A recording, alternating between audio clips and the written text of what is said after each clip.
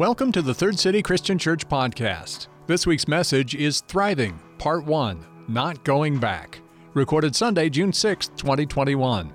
If you have a story about how God is working in your life, please let us know by sending an email to podcast@thirdcityc.org. Now here's Scott with today's message. You know, freedom is a powerful concept. We talk about it all the time. Everybody talks about freedom. And the thing about freedom is it's really not dependent upon circumstances, even though we think it is. Freedom is not circumstantial. It's really not even conditional. Rather, it's positional. When you're free, you're free. End of story. And you thrive. Now, Jesus came to free you from the tyranny of the world. That was his purpose. When you entered into new life with Jesus, it was to free you, to give you a life of thriving in his power. And so my encouragement to you today is don't go back. Don't go back. Now, there's a man named Paul. He's a first century apostle, we call them. He wrote a book called Galatians. He lived and died to proclaim freedom. He reminded Christians in Asia, you are called to be free. And then he had to remind them about that because they forgot. They were being lied to. These Christians, these new believers were being lied to from a world that said, come back, it's better here. What you left is better. They were even lied to by religious people who were saying to them, you don't have the whole story. Let's add some things to it. We're entering this new series of teachings from the New Testament called, the book called Galatians, and we're going to focus on chapter 5, as Dan said. But over the series, we're going to really be in the entire scriptures at some point or another, especially in the New Testament. If you are new to Christianity or just trying to check out the church, here's what I would say to you. Come to prepare to find life in ways you've never had it before. Because there's a Holy Spirit that wants to indwell in you. And I know that sounds confusing, but it's a truth that we're going to talk about through the course of this series. Now, if you've been in Christianity for a while, my prayer is that you will remember what you left enough to be reminded why you need to be where you are. And some of you maybe have forgotten. So this will be a reminder that God's creating you for something different, to be thriving, to have his Holy Spirit living in you for a purpose. The way you treat other people, the way you feel about yourself, the way that you present yourself to a world that really is desperate for freedom. The Holy Spirit of God will help you to accomplish that if you will cooperate with God. Now, we're going to be reading this 6-page letter to Christians in written to Christians in Southwest Asia in the first century. We're going to be reading parts of it, but we're going to focus on Galatians 5, and we're also going to look at the book of Acts at times. And so to understand this man named Paul who wrote this book, we need to really also read Acts chapters 13 through 15. Of course, we're not doing that this morning, but I would encourage you to do that during this week. Acts chapters 13 through 15, and then Galatians, the whole book. 6 pages. 6 pages. That's all it is. It wouldn't take you very long. Today, let me give you some background to the apostle to the Gentiles, this man named Paul. Now, friends, this man in his day was a seminary lawyer. Doesn't that sound fun? A seminary lawyer. Now, I have a lot of respect for people who go to seminaries and who actually graduate from them. I think they're cool people because they know the deepest things about Scripture usually, and they're really in tune with religion usually. One of my favorite theologians, who I listen to his podcast weekly, his name is N.T. Wright, and he's an Anglican priest who actually is a real solid, I think, theologian. He has an uncanny ability to break down Scripture in a way I understand it, so that's good. I like theologians like A.W. Tozer and C.S. Lewis. There's a lot of others. But anyway, I like what they say because I think it makes sense. And then, so I have respect for them, and I have a lot of respect for lawyers, those who know the most intricate things about structure of human law and how it applies to human beings. And so good attorneys have been able to help me at times in my life. I'm not going to go into specifics, but they've been able to help me to figure out complicated matters so that I can somehow come through that, to advise me and support me for only $375 an hour. They're really pretty cool people. So, and they're, yeah. But anyway, they got to make a living, okay? That's all I'm saying. So, well, in his day, Paul, then called Saul, was a lawyer of theology, and a good one. The Scripture says that he was renowned for his abilities. And his religion, before he became a Christian, had a real problem. They had a young rabbi that they had crucified on a cross who rose from the dead. And so the followers of Judaism, Paul's religion, were abandoning Judaism and going to Christianity as soon as you can say, better call Saul. And that's what they did. These religious, they said, Saul, we're going to let you loose. You're going to be our bulldog. Go destroy this church. Eradicate them from the face of the earth. So this Saul was sent to a place called Damascus to take out the group of believers there. And Jesus confronted him on the road to Damascus, threw him into the dirt, blinded his eyes, and put him on trial for persecuting his church. And he was wrecked.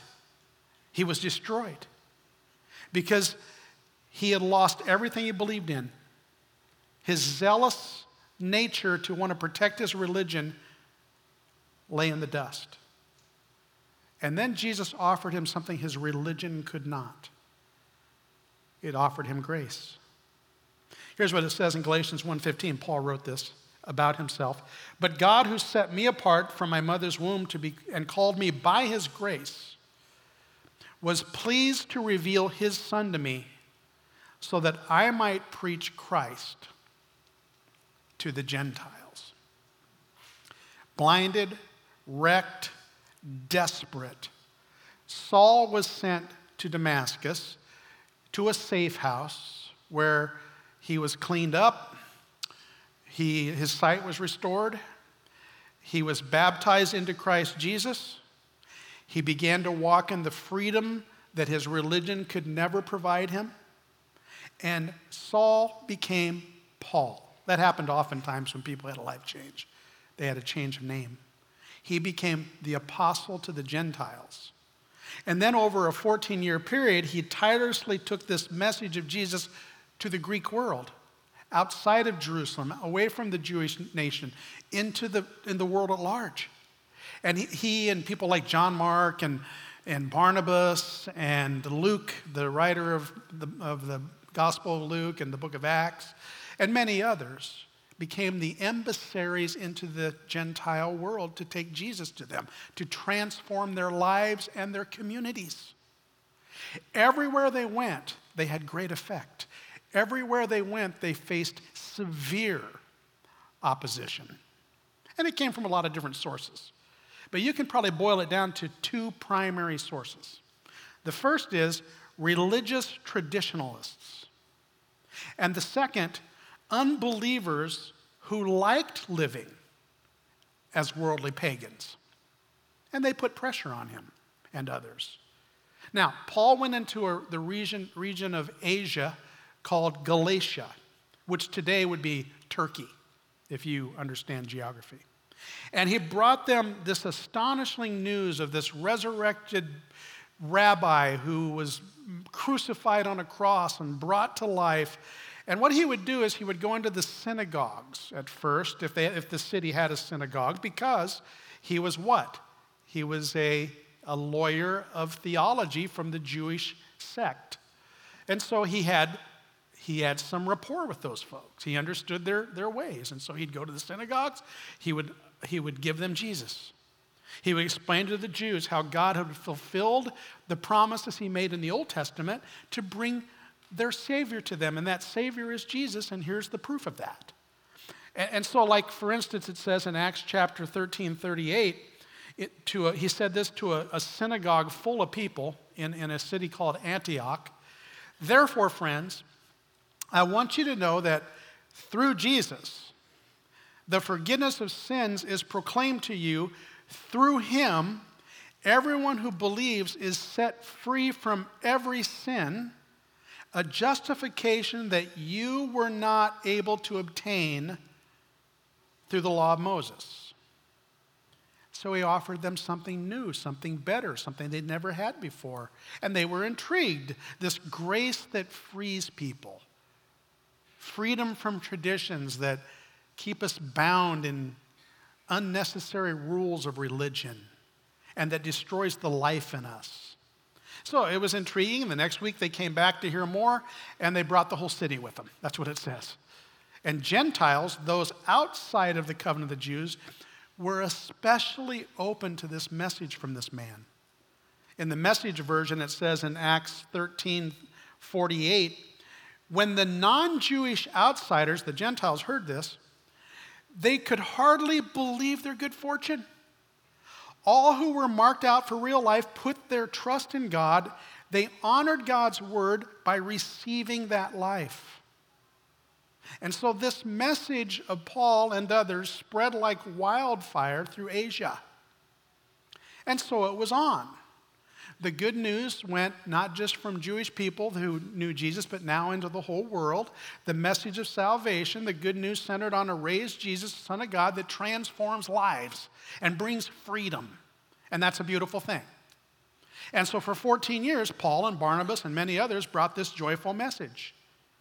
And for 14 years, Jews who hated the message opposed him.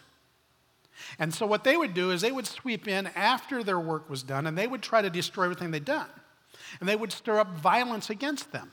And there were several occasions where Paul himself was accosted physically and at times almost killed. Some people think he did die once and he was raised from the dead. That's up for grabs, but that is what some people think. Some of those theologians who are smarter than I am think that. But it wasn't just Jewish people who were afraid of the message of Jesus. It was also Jews who were converted, but who still wanted to hold on to the rules and regulations of the law. And so what they'd do is they'd come in and after the churches were established, they'd say, you know, that Paul, that Barnabas, that John Mark, Timothy, Titus, Luke, they got it started. They were right on the front end of stuff in terms of but there's more. We need to give you more. And so they would say, you need to follow Jesus plus the Jewish traditions that Jesus believed in. And one of those rules, one of those things is something called circumcision. Now, if you've been around here for any length of time, you've probably heard me say this a few times. In this room, we sometimes talk about subjects that might confuse the little ones. So one of the beautiful things about our church is we have really great kids ministries, and they happen during this hour. So we always encourage you when your children are ready to help them find their way to Kids City so that they can have age-appropriate experiences, and so that when you're at lunch after this service, you don't have to explain things to them that or you don't have to sit here now and put your earphones on. You don't need to hear because there are some things that we want to talk about because we're adults here. Now,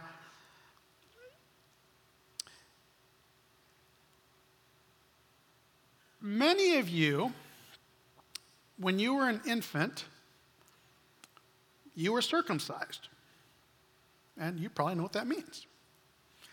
Or many of you parents, you said, I'm going to have my child circumcised when they're an infant. And no big deal.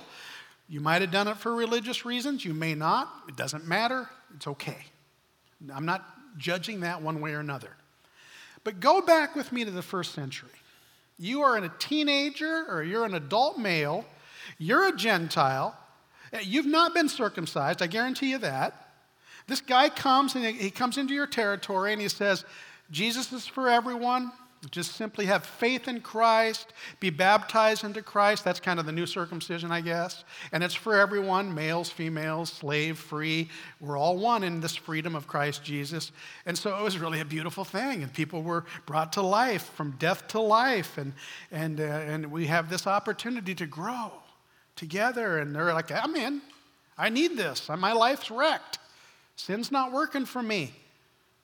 The religions I have are not working for me. I need Jesus. So they did it.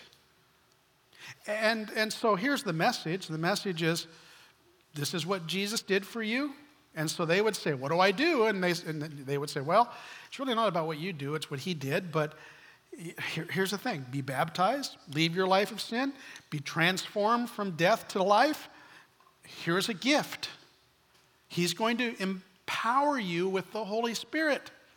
He's going to come into your life for transformational purposes, to help you to live in this freedom that he's offering you. And so they did it. Whole communities, even regions, received this message with gladness, the scripture says. Churches were planted, freedom zones, where people could live out their faith. But in a short period of time, these strangers would show up at church, and they would say, we're believers in the way too, but they failed to tell you some things. And there's all these religious holidays we have that you need to follow. And this is the way we worship Jesus. And it has to do with all these legalistic laws that the Jewish religion had in place. And by the way, gentlemen, those of you who are old enough to know, let's just go over to this room to the side here and let's take care of that circumcision thing. Now, how do you think that went over with these? Look, dudes, come on. You're like, I didn't sign up for that. Now, Paul, now gone from the Galatian area, from that region, and on going elsewhere, learned about what was happening, learned how they were being misled, and he wrote an angry letter called Galatians. And here's one of the things he said when he wrote that letter. He said, curse them. Double curse them. Eternally curse them for bringing you that message. That message that you have to do those things to be in God's grace.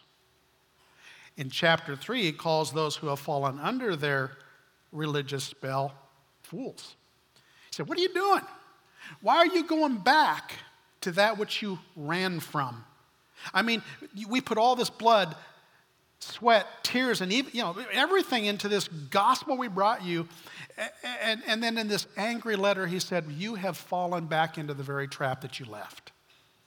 And so he was very agitated. Why would you go back to those worthless religious rituals? He tells them, it's okay to be zealous to do good, but not to be religious and not to serve your own flesh, not to go back to the sin that you left. And in anger, he even says this about those who place unnecessary religious traditions on people. He says, the one who is throwing you into confusion, whoever he may be, will have to pay the penalty. And then he says this, as for those false agitators, I wish they would go the whole way and do it to themselves and go further. That's not very nice. And that isn't the Bible, by the way. You can check it for yourself. This angry Paul watching these legalistic power players come in and decimate this good news. I wish those scoundrels would just go emasculate themselves. Why so passionate? Why so angry? Because many of those Gentiles were falling. They said, I'm not doing that. I didn't sign up for that. I didn't know that was what this was all about. I'll just go back to the world that I left, because at least I know what that is. I'll just go return to the life that I lived before I knew Jesus. So a man who had learned the hard way that he'd been on the wrong term, the Saul who was called to obliterate Christianity from the face of the earth, became the apostle assigned to take the grace of Jesus to the Gentiles that he despised. And he was wildly successful, but not without opposition. And the enemies of grace used the law to confuse them. And so he wrote them this angry letter to say, get back on track. Because Jesus is still the Jesus of grace, not the law. By the way, there are two primary enemies to you living your life in a spirit of grace. They are legalism, legalistic religion, and they are to return to the worldly lifestyle that God took you from. Now, with that in mind, I'm going to read from Galatians 5 and following, 5:13 and following. This would be the springboard for the teachings that we're going to be in for the next few weeks. And here's what it says, verse 13. You, my brothers and sisters, were called to be free from sin, free from the unnecessary religious performance and rituals that you left. But do not use your freedom to indulge in the flesh. In other words, being forgiven isn't a license to go on sinning. It's freedom from that. Rather, serve one another humbly in love. This is where we're headed with you in life. Humble, loving of human beings because God is working in your life. For the entire law is fulfilled in keeping this one command, love your neighbor as yourself. All those laws that other people are trying to impose on you, look, let's just boil it down to this. This is what will work for you. Love. God loves you. Love yourself, and because of that, you love others. Verse 18, but if you're led by the Spirit, you are not under the law. The law and punishment of sin is death. So here's, and by the way, he gives a list then of the things he left, things that will devastate your life if you go back to them. Don't forget this. Don't go back to this stuff. It'll destroy your life like it did before. The acts of the flesh are obvious: sexual immorality, impurity, and debauchery, idolatry and witchcraft, hatred, discord, jealousy, fits of rage, selfish ambition, dissensions, factions, and envy, drunkenness, orgies, and the like. In other words, the list isn't exhaustive. You can read other things in the scriptures that talk about other things too. I warned you, those things and those who live like this will not inherit the kingdom of God. You go back, you're doomed. You're on your own, friend.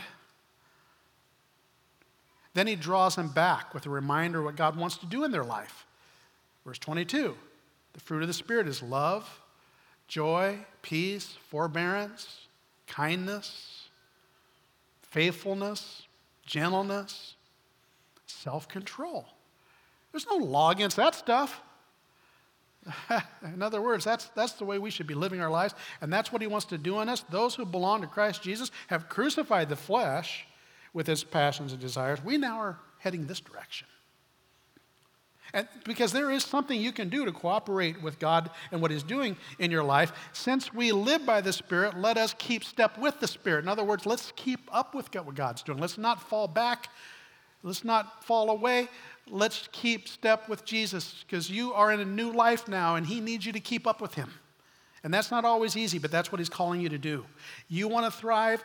Your life matches up with the grace that God's doing in your life. Live by the Spirit. Walk with Jesus, and he'll do this. And then he gives us warning. Let us not become conceited, provoking and envying each other. It's the other way. You want to die on the vine? You want all that work that God's been doing in your life to be for naught? Then you just fall back. You become legalistic. You become judgmental of others. Or worse, you just say, I'm going to go back to the slop that I left when I was in that pigsty that I was living in. I'll go back into that. Now let me wrap this up with a few reminders. And we're going to be setting this up for the next week too. But I believe that if you'll hang with this series, God's going to start doing incredible things in your life that I can't even imagine what they might be for you. But he promises this because he's powerfully working in your life. Here's one thing. My tools cannot be made into your rules. Let me explain that. All of us are going to find ways to keep in step with God in our lives. And they're going to become tools for our lives that help us. And the Holy Spirit will use that to prevent us from going backwards or to becoming legalistic and hurting other people with our religious foolishness, okay? And let me give you one example. Drinking alcohol. There are Christians who will never touch a drink of alcohol again, or maybe they never have, because they come from families of alcoholics and they know what the ramifications of that are, or they have allowed alcohol to hurt themselves and others, and so they know what it's like to be in that. And that's fantastic. That's a tool God has given you so you can protect yourself and others. And the Holy Spirit uses that. Now, there's some things you have to understand about drinking alcohol in the Bible sense. Number one, it's not prohibited. Okay, so you can't make your rule or your tool, you can't just impose on everybody else. But here's the other thing. The Bible does prohibit drunkenness. And so you also can't use that as freedom because you have the ability to do so to wreck your life and the life of others. It's one of those areas that, and it's like many others, where we tend to want to put rules on other people that really are meant for ourselves because we have freedom, or we want other people to adhere with what we're doing because, well, I'm free. And here's the fact. That's envious. That's jealousy. That's sin. Saving faith is never static. It's not acted out in life alone. So here's one more thing, or another thing. We are saved by grace through faith, but we're not alone. We don't live this Christian life in a vacuum. And a lot of what we're going to talk about over the next few weeks is not just about you. It's about us and how the Holy Spirit has come to change us and how we need to cooperate with each other for that lifestyle change. We trust God to work through us. And so we're saved by grace through faith, but we're not alone, and we need to trust him with that. If God says, live this way, do this way, we do it. And by the way, if he asks you to do something and you don't do it, that's sin. Saving faith is never static. It's never acted out alone. As Dad said last week, faith is an action word. Faith walks, faith moves, it acts out belief with others. And some of you have very strong beliefs and some have very passive beliefs. But here's the thing. If you really believe him, you do what he says. You trust him. He says, you do it this way, you do it this way. And by the way, if the scripture says something that you especially don't like that he tells you what to do, I would say pay especially close attention to that. Because that's where the Holy Spirit's moving deeper into your life. To say, you need to listen to me. This is important for you. Be especially obedient because I'm asking you to walk with me in this way. Faith says, I will. I'll do that. Now, here's one more thing. Do you want to thrive? Don't go back. Salvation is a life. It's not just a decision. And it's not just a belief system. A decision, a belief system says, here's the rule, here's the religious thing I do, and then I go on. But salvation and faith says, no, here's how I can thrive because I'm following him daily. I'm listening to him and trusting him. Saving faith says, now that I believe in Jesus, I need to walk with him. Whereas a belief system says, I don't have to change anything. I just go on the way I was. Saving faith says, I will cooperate with the Spirit to change anything in me that's contrary to his will for my life. And that is why Paul wrote this especially angry letter. Because he was so hurt and frustrated by those who were now going back to something that was destroying them in the first place. And he said, double curse anyone who adds religion to this relationship that we should have with Jesus. And he says, don't be such a fool to go back into that swamp that you left. Why would you go back? Why would you fall back into a life that Jesus died to free you from? Keep step with what Jesus wants to do in your life. So that's where we're going in the next few weeks. We're going to learn how thriving works. And I'm telling you this, I don't understand it all, but I know it's true. You can't do it alone. You got to have the Holy Spirit working in your life, and you need the help of others. That's the way God made us. Lord, as we commune today, we come together. It's the table of togetherness, the table of unity. And we agree on one thing, at least one thing, that we can't do this life without you, that we need each other. So Lord, as we take these emblems, may we remember what it costs for grace. how God paved the way and paid the price, how you paid the price through your son Jesus, so that we can be free from whatever it is that will ruin our lives and our eternity. We are grateful, Lord. In his name we pray, amen. You're going to have to sort this out. And you have help, but it still comes back to you. Do you have a belief system?